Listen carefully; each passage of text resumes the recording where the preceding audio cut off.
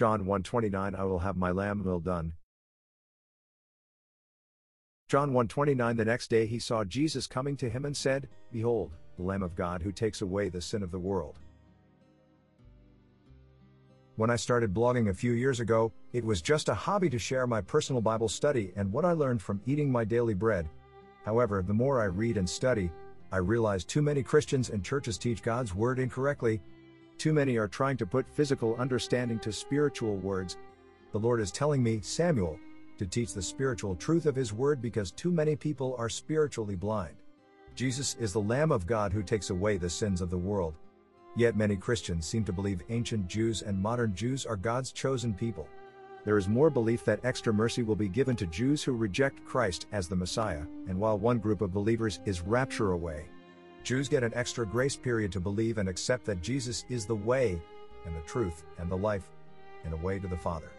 This kind of teaching and belief reminds me of recess time or PE in the school playground.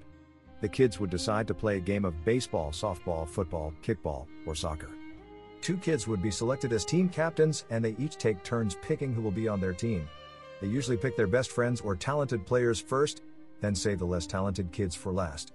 Sometimes the last child who many thought were less talented that was picked will score the game-winning point and become the team hero, and the kid gets grace from the other team members. The Lamb of God can only remove the sins of those who accept Jesus as their payment and forgiveness for their sins. It is like a prisoner who is locked behind bars.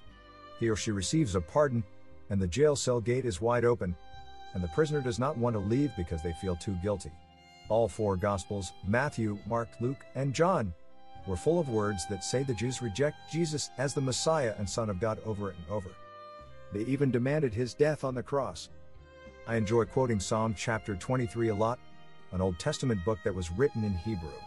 The Lord is my shepherd, and I shall not want. Therefore, my salvation and all my blessings come from God, my shepherd. He prepares a table of grace for me and my enemies, and whoever hungers for righteousness will eat, and the meal is the Lamb of God. Those who accept the Lord as their shepherd will partake of eating the Lamb of God.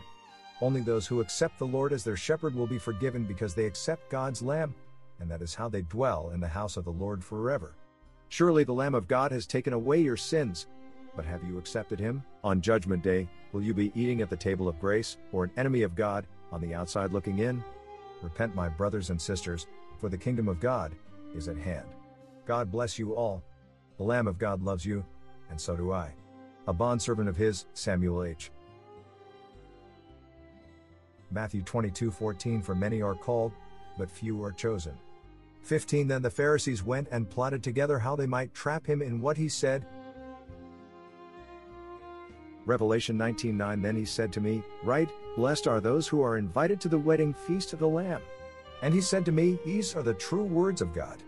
10 Then I fell at His feet to worship Him. But He said to me, Do not do that. I am a fellow servant of yours and your brothers and sisters who hold the testimony of Jesus. Worship God. For the testimony of Jesus is the spirit of prophecy.